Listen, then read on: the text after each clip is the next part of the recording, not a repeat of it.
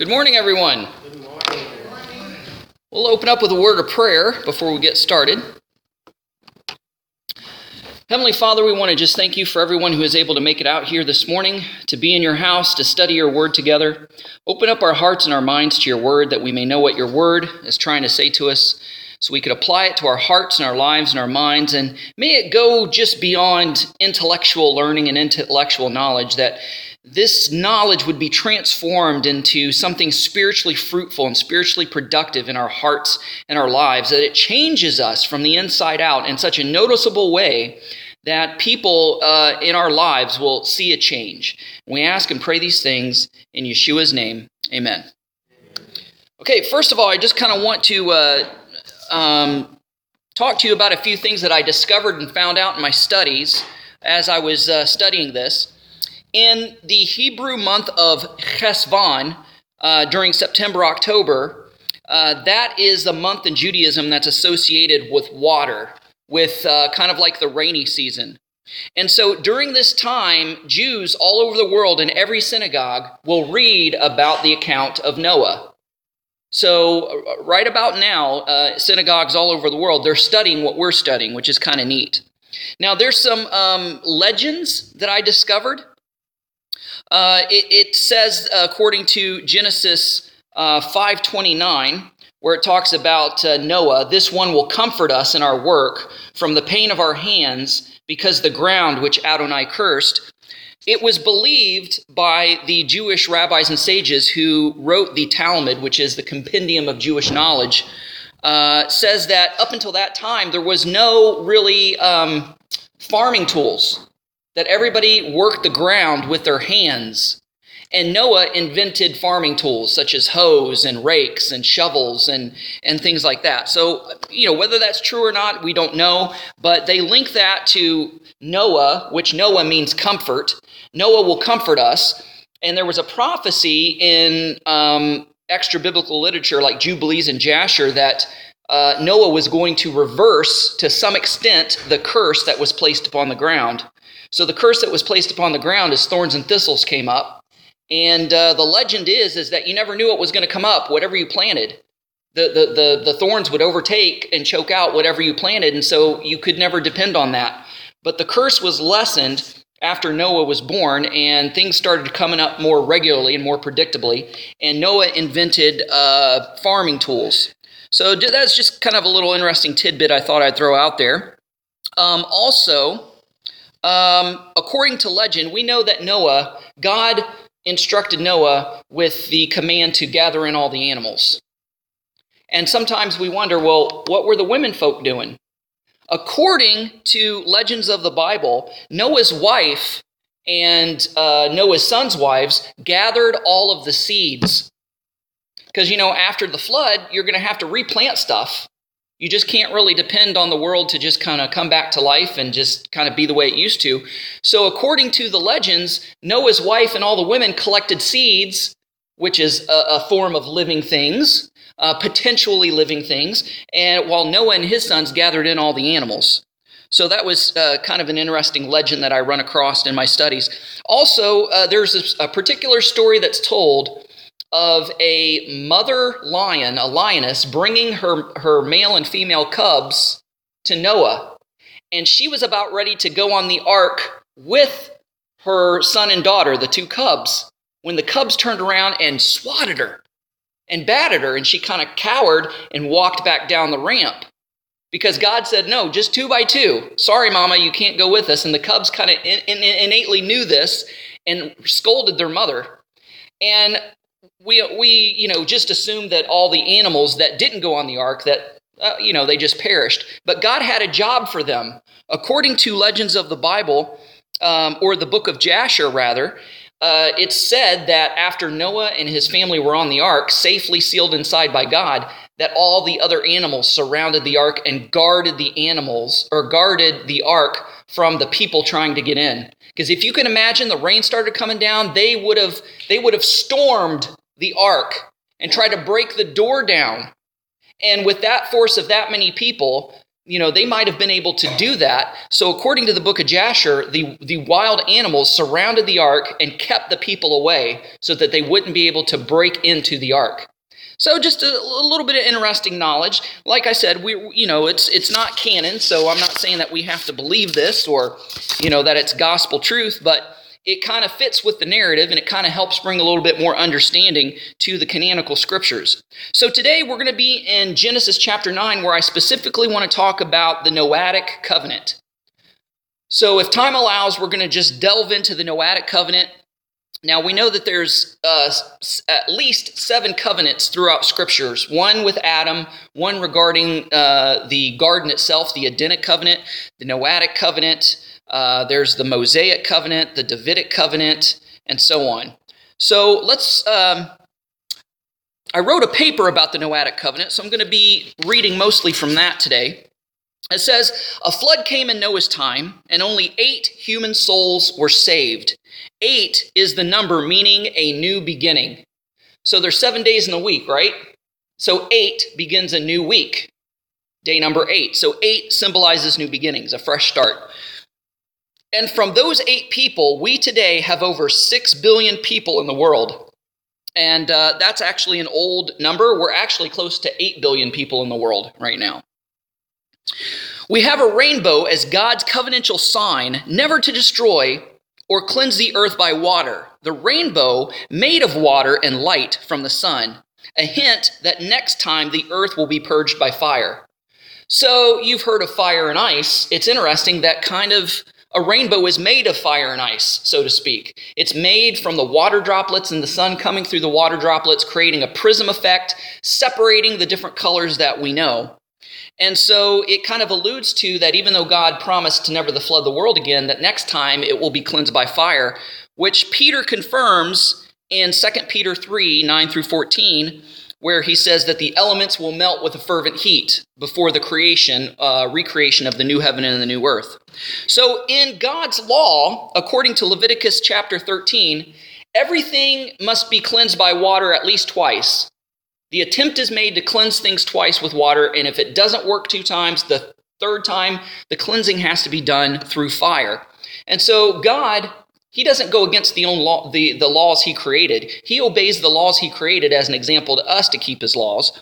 So we have already discussed earlier on in this class that there is an allusion to a pre-Adamic flood, because when God recreated the heavens and the earth in Genesis 1:1, it says the earth was already there.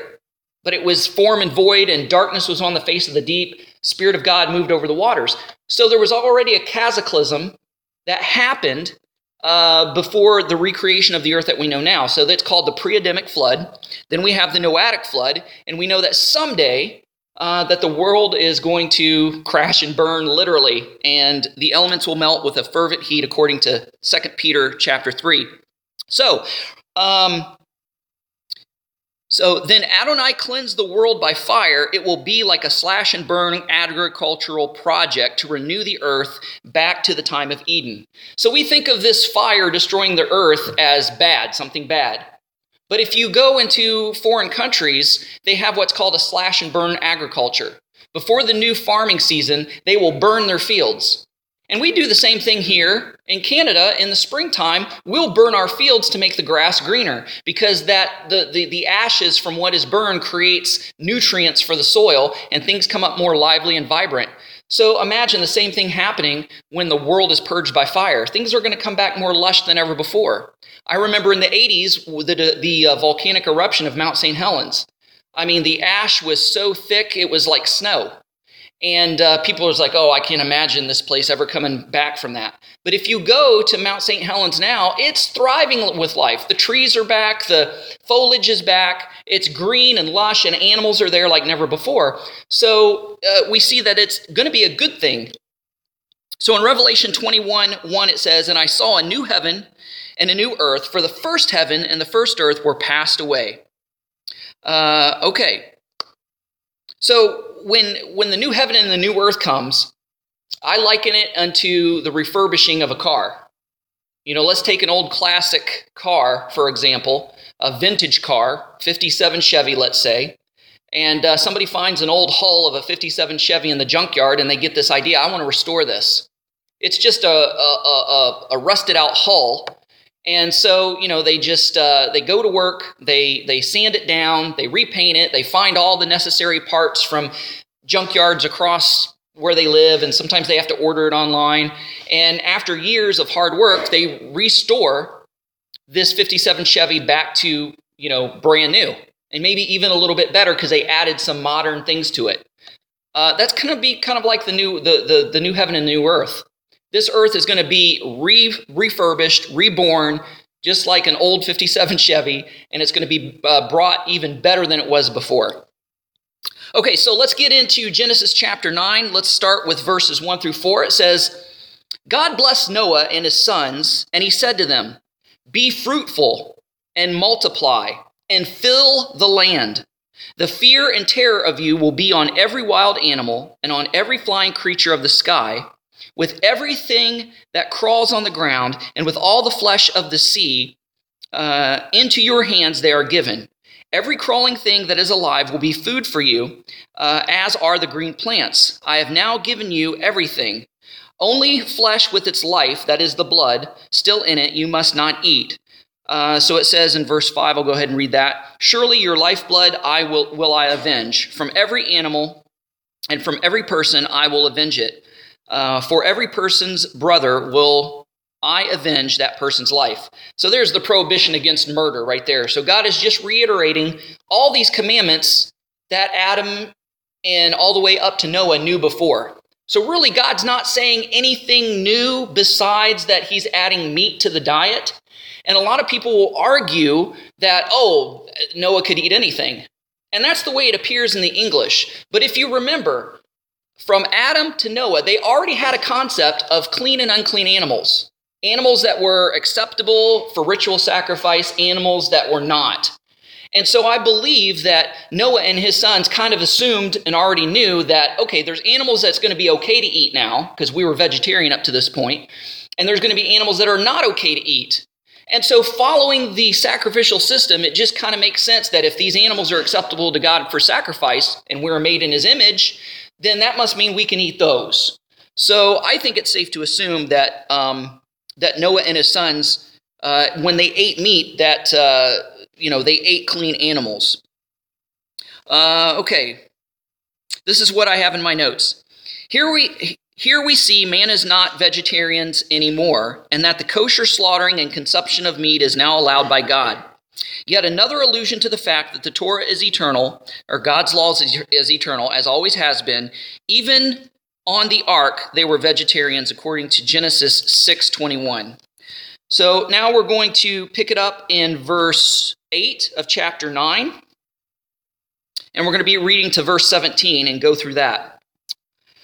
Then God said to Noah and to his sons with him, saying, Now, behold, I am about to establish my covenant with you and with your seed after you, and with every living creature that is with you, including the flying creatures, the livestock, and every wild animal that is with you, of all that is coming out of the ark, every animal of the earth. I will confirm my covenant with you. Never again will all flesh be cut off by the waters of the flood, and never again will there be a flood to ruin the land. Then God said, This is the sign of the covenant that I am making between me and you and every living creature that is with you for future generations. My rainbow do I place in the cloud, and it will be a sign of the covenant between me and the land.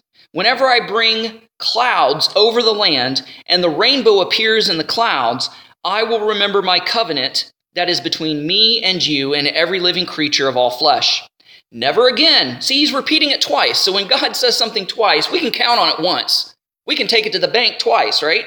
Never again will the waters become a flood to destroy all flesh. So there's a little disclaimer here that God is saying, I'm not saying I'm not going to flood anymore. There's going to be floods here and there, but I promise I'll never flood the entire world. That's the difference. Verse 16, when the rainbow is in the cloud, I will look at it to remember the perpetual means ongoing, forever. So in other words, the Noahic covenant has never come to an end. It will never come to an end. None of God's covenants come to an end because each covenant builds upon the other. a lot of times the next covenant that comes along will reiterate the conditions of the covenant before and add to it. When the rainbow is in the cloud, I will look at it to remember the perpetual covenant between God and every living creature of all flesh that is on the land.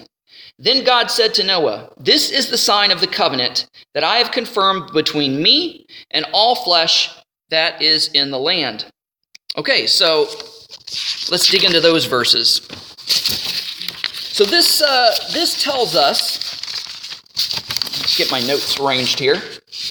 This tells us that the Noahic covenant was not only made with Jews, but with all mankind, because really there was no such thing as Jews at that point. Even though Noah and his son Shem and the descendants of Shem would eventually become the Hebrew and Jewish people, this Noahic covenant was made for all mankind because everybody was included in it. Noah's sons Ham, which is all the African peoples, Shem, which is all the Arab and Jewish peoples, and Japheth, which is all the Caucasian and Asian peoples of the world. So that kind of covers the bases of everybody and everybody in between, because we know that the three sons mingled with each other and produced various different people groups. So this tells us that the Noahic covenant was not only made with the Jews, but with all mankind. Next time, God will not cleanse the earth by a flood, but by fire, as we already read in 2 Peter 3, 9 through 14. Seeing as how Noah and his family were starting over from just 8 people spraying almost 8 billion people today. The Noahic covenant and the Edenic covenant have some similarities, which I've written on the board. So notice that God said to Adam and Eve in Genesis 1:28, "Be fruitful and multiply and replenish the earth." And notice that word replenish. If this was the first creation, God would have said plenish the earth, not replenish. The only time you replenish is when something has been made null and void before. So that kind of gives a little bit more credence to the pre-Adamic flood that we were mentioning. Be fruitful, multiply, and replenish the earth. Well, we see the flood happened and destroyed the earth again.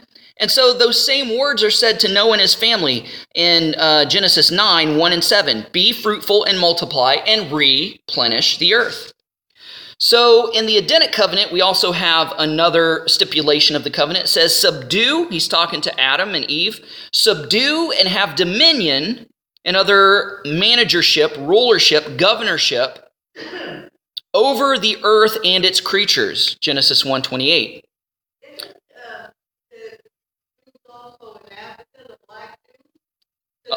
Oh, yeah.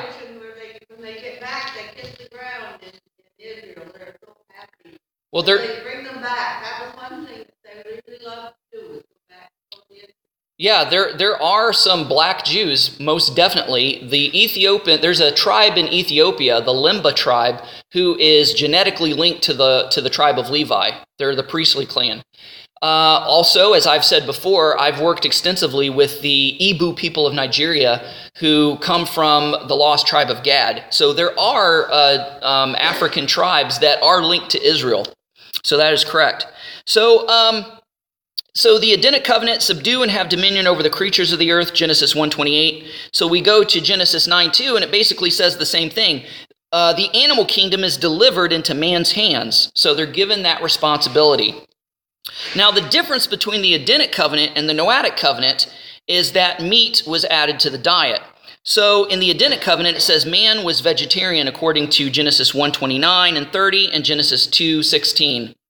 But that was changed in the Noahic covenant, what we just read in Genesis 9, 3 through 6. And I think there is compelling arguments, even though many people say, oh, they could eat whatever they want, and God changed it later. No, God's consistent. God doesn't change his mind back and forth and contradict himself. So I believe because there was that knowledge of clean and unclean animals and their roles and functions in the world, that when he said you could eat meat now, that it was kind of all assumed that it was only the clean animals that could be consumed as food. So in drawing up a new covenant, it was fairly typical to reiterate some of the stipulations in the previous covenant in order to remind the parties of the foundation the recent covenant is building upon. Okay. So the difference in the Noahic covenant as compared to the Edenic covenant, beginning in verses 4 through 6, which is, if you're going to eat meat, the blood must be drained from it. because the blood was sacred. The blood represents life. It represents the life force. And so that's, because the blood and the fat were offered to God on the altar, that was God's portion of the sacrifice, men were exempt from consuming it. And not only that, God knew about bloodborne pathogens before man discovered such a thing. Because that's one of the quickest ways to spread any kind of disease is through blood or through, bodily fluids. God knew this, so he said, don't eat the blood. Now we see later that the pagans, the rebellious sons of Noah, Ham and Japheth, they got into worshiping other gods, and part of their sacrificial ritual was actually drinking blood. So God had to make that prohibition because he knew that eventually these people would fall and drift far away from God, that they would start doing these things that he doesn't want them to do. So verses 4 and 6, if you're going to eat meat, the blood must be drained from it, further implying only clean animals are to be considered as an acceptable food source. For the commandments are repeated in the Mosaic covenant, which is the law, the Torah, when dealing with the dietary laws. It also prohibits, by implication, killing animals for sport or trophy, but only for food. So, in verses 5 through 6, it talks about, man shedding man's blood and man shedding animal's blood and animal shedding man's blood. So that if an animal attacks you, that animal is no longer trustworthy, it's not afraid of man, you must kill it before it kills somebody else. And then, an animal like that, you don't eat the meat of that carcass. But, if a man just kills an animal just for the heck of it, then God is going to require judgment of that person, because if he didn't kill it for food, he killed it out of cruelty, killed it for trophy, or killed it for sport, which is prohibited. So basically, if you're going to kill an animal, there's nothing wrong with hunting at all, but if you're going to kill an animal, use it. Eat the meat. And we see that the native First Nations people are great at this, because they just not only eat the meat, they use the hide, they use the antlers, they use the hooves, they use the sinews, they use the internal organs. There's different purposes. Some parts of the animal you can make bowstrings out of, other parts of the animal you can make rattles out of, you can make hilts for knives, or you can make farming implement tools from parts of the animal, like the shoulder bone or the what. So utilize the animal is the point here. And again, we also see that murder is prohibited in these verses as well. So this causes us to think of the episode between Cain and the murder of his brother Abel that happened earlier. So verse 6 gives us the reason why murder is wrong, because we are made in God's image. Verse 5 implies or hints at the death penalty if one murders a fellow man. So in the 8 Covenants of the Bible, by Arnold Fruchtenbaum, he says capital punishment became a part of the human economy for the first time, verses 5 and 6. When Cain killed Abel, Cain was not executed because capital punishment had not been instituted. The provision for capital punishment came with the Noahic covenant, and all murderers were to be executed. So that's kind of interesting. So as to emphasize the importance and the sacredness of life, the command in verse 1 is repeated in verse 7. So Lucifer, Satan, had dominion over the earth prior to the fall. So we know that when Satan was kicked out of heaven, he was cast down to earth. And even Yeshua, Jesus said in the Gospels, I was there because I saw Satan fall like lightning. Right? So when he was cast out of heaven, he was cast down to earth. So Lucifer kind of took up management and ownership of the earth. And Paul even says he is the prince and the power of the air. He is the God of this fallen world. We know that ultimately this is God's world. This is my Father's world, right? As the hymn says. But he says, I own the cattle of 1,000 hills. This is all mine anyway. And so one of Jesus' missions, when Jesus came in the flesh, he started taking back territory that Satan had confiscated and claimed was his. Because everywhere Jesus went, he cast out demons, because the demons were there ruling and managing. He cast them out of people, he cast them out of the area, and every place that Jesus went, he put his foot down and basically put his flag saying, nope, this is mine too. Nope, you don't have this is mine too. Nope, this is mine. And in Deuteronomy, God says, okay, fine, Satan. If you want to throw a little pity party, you can have the 70 nations. But know this, I'm going to reclaim them back in the future. I'm going to bring all man into myself. But right now, you can deal with them. I'm going to keep one nation for myself, and that's going to be Israel. And through Israel, all the nations of the world will be blessed. Through Israel, I'm going to reclaim everything that you think is yours. And as I've said earlier in sermons and lessons, the Mount of Transfiguration was a major battle in this spiritual war. Because on that mountain, Mount Hermon, is said to be the very mountain that all the angels that fell were cast down to. And we see that in pagan religions and all these religions throughout the world, that every pagan nation has a mountain that's sacred to them where they claim that their God lives or their God comes from. So we even know, we're familiar with Greek mythology through school, where Mount Olympus was the meeting place of the Greek and Roman pantheon.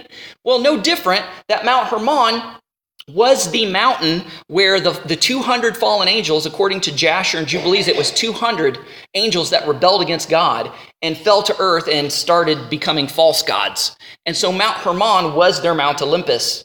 And at the bottom of Mount Hermon is a cave. And in Israel today, it's called Panim, the cave of Panim. This is dedicated to the god of Pan. Who was Pan? Pan was a goat demon. He was half man, half goat. And the word Pan is where we get the word panic. He was the god of fear. And so this cave became a place where human sacrifice was made, and they were cast into this cave. And the Jewish people of Israel during Jesus' time believed that the cave of Panim was the entrance to hell. It was the entrance to the netherworld. So two amazing things happened at Mount Hermon. That was the Mount of Transfiguration, where Jesus was transformed and transfigured, where Moses and Elijah came down to meet with him during the Feast of Tabernacles. And Peter and James and John was there and witnessed the whole thing. It says Jesus' countenance changed and was transformed, that his face shone like the sun. So the fallen angels are called shining ones. And so Jesus, and the angels are also called B'nai Ha-Elohim, the sons of God. So when Jesus was transfigured, he was basically saying, you think you're the sons of God? I am the Son of God. You think you're shining ones? I am the shining one, for I am the light of the world. And so after they came down from the mountain, he told Peter and James and John, don't tell this story to anyone until after I'm gone. But when he got down to the mountain, what did he say? He said, it's upon this rock I will build my church. And the Catholics say, oh, well, that's Peter because Peter's name was Rock. No, they just come down from the rock of Mount Hermon. He's saying upon this rock, upon the gates of hell. Because remember, the gates of hell, Panim, the cave of Panim, was right at the foot of Mount Hermon. And so Jesus says, upon this rock I will build my church, and the gates of hell will not prevail against it. It was kind of like Jesus was doing a mic drop, right? You know, at concerts when these guys think they've done a great job, they'll just drop the mic and walk away and everybody's cheering. Yay! That's kind of what Jesus did. He dropped the mic. So that was a rabbit trail, but hopefully it was worth it. Like Herman. Yeah, like the name Herman. It's H-E-R, some people say M-A-N or M-O-N. Mount Hermon or Mount Herman. That was the Mount of Transfiguration. Okay. So in verse 11, God promises man and animal kind that despite occasional localized flooding, the world would not be destroyed by the flood again. All right. Verse 12 determines that the Noahic covenant is perpetual, meaning that it has not been done away with, but still remains in effect. Verse 11 says it's everlasting. The status of this covenant should not be in question. In verses 13 through 17, every time we see a rainbow, we are to remember God's faithfulness to the Noahic covenant. Now, Satan likes, as I just mentioned regarding Mount Hermon, Satan likes to try to claim territory that's God's and will always be God's.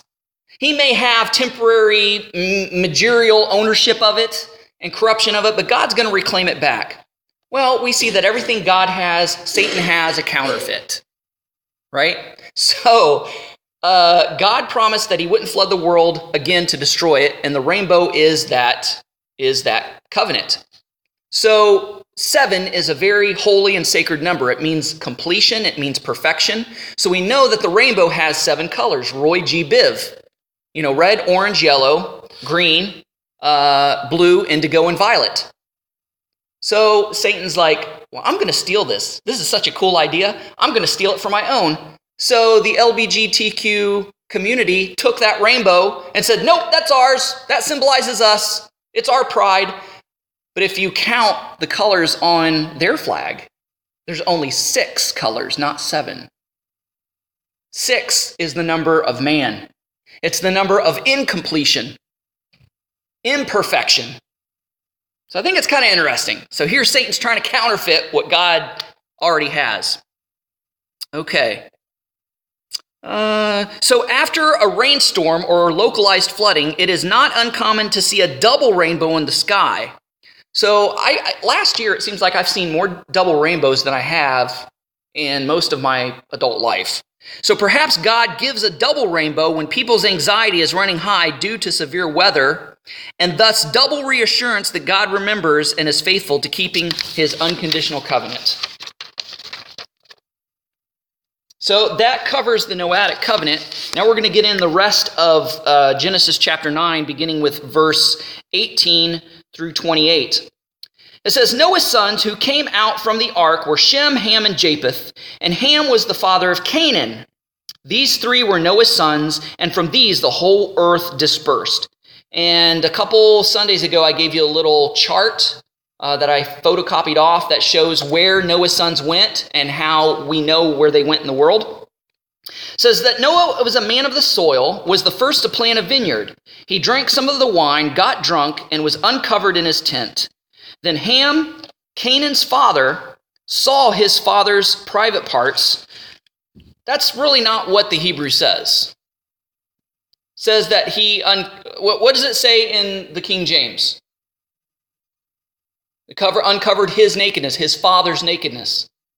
His father's nakedness, in English and in our Western culture, we would say, oh, that just means it was his private parts.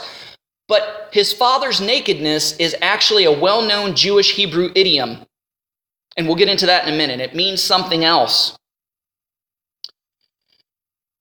Canaan's father saw his father's nakedness and told his 2 brothers outside. So Shem and Japheth took the cloak and laid it over both of their shoulders and walked backward and covered his father's nakedness, or his father's private parts. But their faces were turned away, so they did not see their father's private parts. When Noah woke up from his wine and learned what his youngest son had done to him, he said, Cursed is Canaan. Cursed is Canaan. Interesting. Ham was not cursed, but Canaan was cursed. Now we know that it was the Canaanite nations that were wiped out because they were occupying the promised land. We also learned that in Genesis 6 that it was mostly the Canaanites, Ham's descendants, who had intimate relationships with these fallen angels and produced these giants, these Nephilim. So that's another reason they were cursed, because they corrupted the human genome, the human DNA, in order to try to wipe out the prophecy of Genesis 3:15 to prevent the Messiah from coming to redeem mankind. He also said, Blessed be the God of Shem, and let Canaan be his servant. May God enlarge Japheth, and may he dwell in the tents of Shem, and may Canaan be his slave. Now Noah was 350 years after the flood, so Noah's days were 950 years, then he died. So he was 50 years shy of living an entire millennial day. Because a day to the Lord is as 1,000 years, and 1,000 years is a day. And God said that in the day you eat of the fruit, you will die. So there was a 1,000-year limit on man's life at that time. So according to the Talmud, which again is the compendium of Jewish knowledge and a commentary on the Old Testament scriptures, it says Satan went into partnership with Noah to plant the vineyard. Again, this is legend. I'm not saying this is literal or real, but there's a lesson to be learned from it, which I think is important. It says, according to the Talmud, Satan went into partnership with Noah to plant this vineyard. Satan sacrificed a sheep, a lion, a pig, a monkey, and saturated the vineyard with the blood of these animals because, number one, before drinking wine, one is quiet as a lamb. Number 2, when drinking in moderation, one feels strong as a lion. Number 3, when one drinks more than enough, one becomes as a pig wallowing in his own filth. Number 4, when one is intoxicated, one acts like a monkey, foolishly dancing around and uttering obscenities. So it kind of gives you the different stages of drunkenness. Like I said, this is just an object lesson. It's not a literal story, so don't take it literally. But it does explain drunkenness because, people are quiet when they're socially drinking their wine. When they drink a little much, they kind of get bold, think that they could do anything, push anybody around, get a little, And then when they're really drunk, they soil themselves, they vomit on themselves, they don't have control over their bodily functions. And then when they really get plastered, they dance around, put lampshades on their head, dance around on tables, and just act real foolish. Okay, so verses 22 through 26. What does all this uncovering nakedness mean?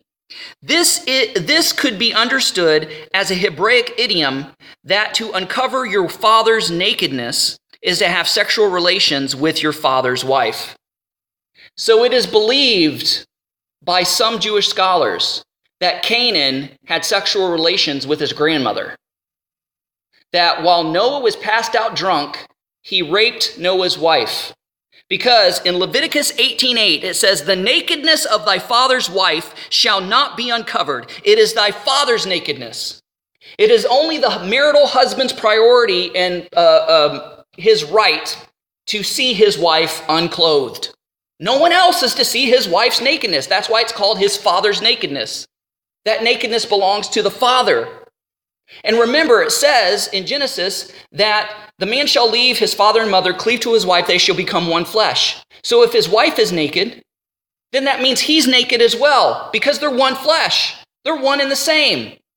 So, Noah may have passed out drunk, naked, true, but his father's nakedness, because of the known Hebraic idiom and because of Leviticus 18:8, it is believed by some that what happened is that Canaan basically had sexual relations with his grandmother, Noah's wife. And that is why Noah cursed him, because this was an ungodly act. Ham's son Canaan, like Reuben, like the same thing Reuben did to Jacob. Now, what did Reuben do to Jacob? He had sex with Bilhah, his concubine. That was his father's nakedness. That was his father's right. Nobody else had any right to Bilhah but Jacob. But Reuben betrayed his father's trust. And if you notice in the scripture how hard Reuben tried afterwards to please his father Jacob. When they had to go down to Egypt to get grain, Reuben said, "I'll take responsibility." So Reuben and Judah stood up for Benjamin, said, "Nothing's going to happen. If something happens, let the blame be upon us." So Reuben tried really hard, and Reuben was going to save Joseph. When they threw him in the pit and they were going to sell him to the Midianites, Reuben went off to do some errand or something. He come back and he's like, "Wait a second, the well's empty. Where's Joseph?" "Oh, we sold him." And he's like, "Oh man, Dad's going to kill me." Because he was the eldest and he was responsible for his brothers. So we see that after this event, Reuben tried really hard to please Jacob. So we find this in Genesis 35:22 and 49:3-4. And like Absalom did to David's concubine. So when Absalom turned on his father David, David had to flee and leave. And so Absalom, in front of all Israel, humiliated his father by having sex with his concubine. That's 2 Samuel 16:22. So this action in the Middle East was considered, number one, usurping your authority, basically claiming your right to be ruler, your right to be king, your right to rule the roost and run the family. And it was a slap in the face of the former patriarch whom they were disposing as the ruler of the family. So Canaan had his intentions on becoming the head of the household. And in a way, this eventually happened because Canaan produced Nimrod, which Nimrod was the first king of the world. But the true Hebraic rendering is not that it is thy father's nakedness, but that it is your father's shame, meaning it is an embarrassment.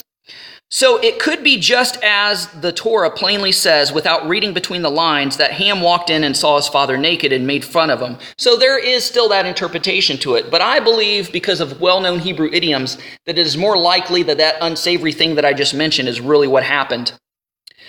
Thy father's nakedness is also alluded to in Leviticus as a euphemism for one's wife. So Ham could have seen his mother naked, or his mother and father being intimate.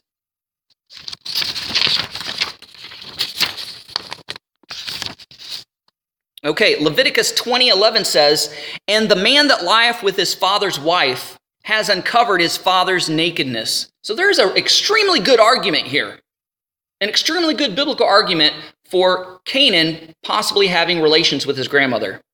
"Both of them shall surely be put to death, the blood shall be upon them." So for Leviticus 18, from which we quoted, is all about sexual deviance that the Gentiles did and were destroyed for, and that we should not imitate them. Leviticus 18 is not speaking of accidentally walking in on somebody, showering or undressing, but is speaking of a premeditated act, a devious plot.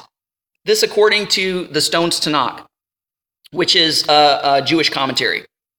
All right, so this is what Legends of the Bible says by Louis Ginsberg. "When Noah awoke from his wine and became sober, he pronounced a curse on Ham in the person of his youngest son Canaan.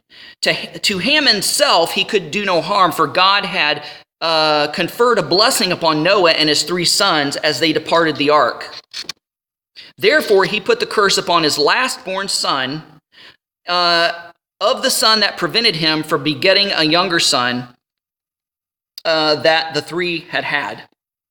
So Canaan, Ham's son, literally got the curse and not Ham himself, because God had already blessed Shem, Ham, and Japheth when they left the ark, as we just said.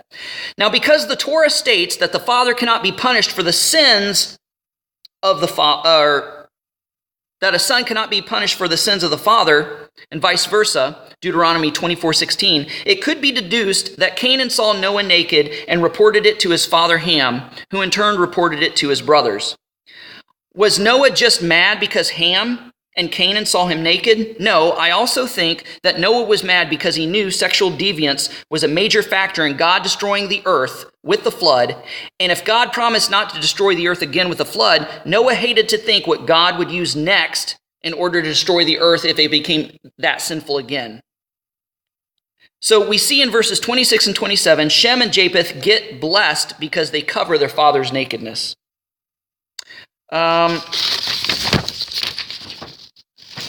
So this is also from Louis Ginsberg of Legends of the Bible. "Though Shem and Japheth both showed themselves to be dutiful and differential, yet it was Shem who deservedly got the larger meed of praise. He was the first to set about covering his father. Japheth joined him after the good deed had begun. Therefore the descendants of Shem received their special reward, the talit, the prayer shawl, the garment worn by them, while the Japhethites only get the toga." So according to Legends of the Bible, we know that Japheth eventually produced the Roman and Greek people who wore togas. And that cloth that they covered their father's nakedness with symbolizes the toga, but for the Jewish people, it symbolizes the prayer shawl. A further distinction, according to Shem, was the mention of his name in connection with God's in the blessing of Noah. The relation of Shem to Japheth was expressed in the blessing their father, and the blessing their father pronounced upon them.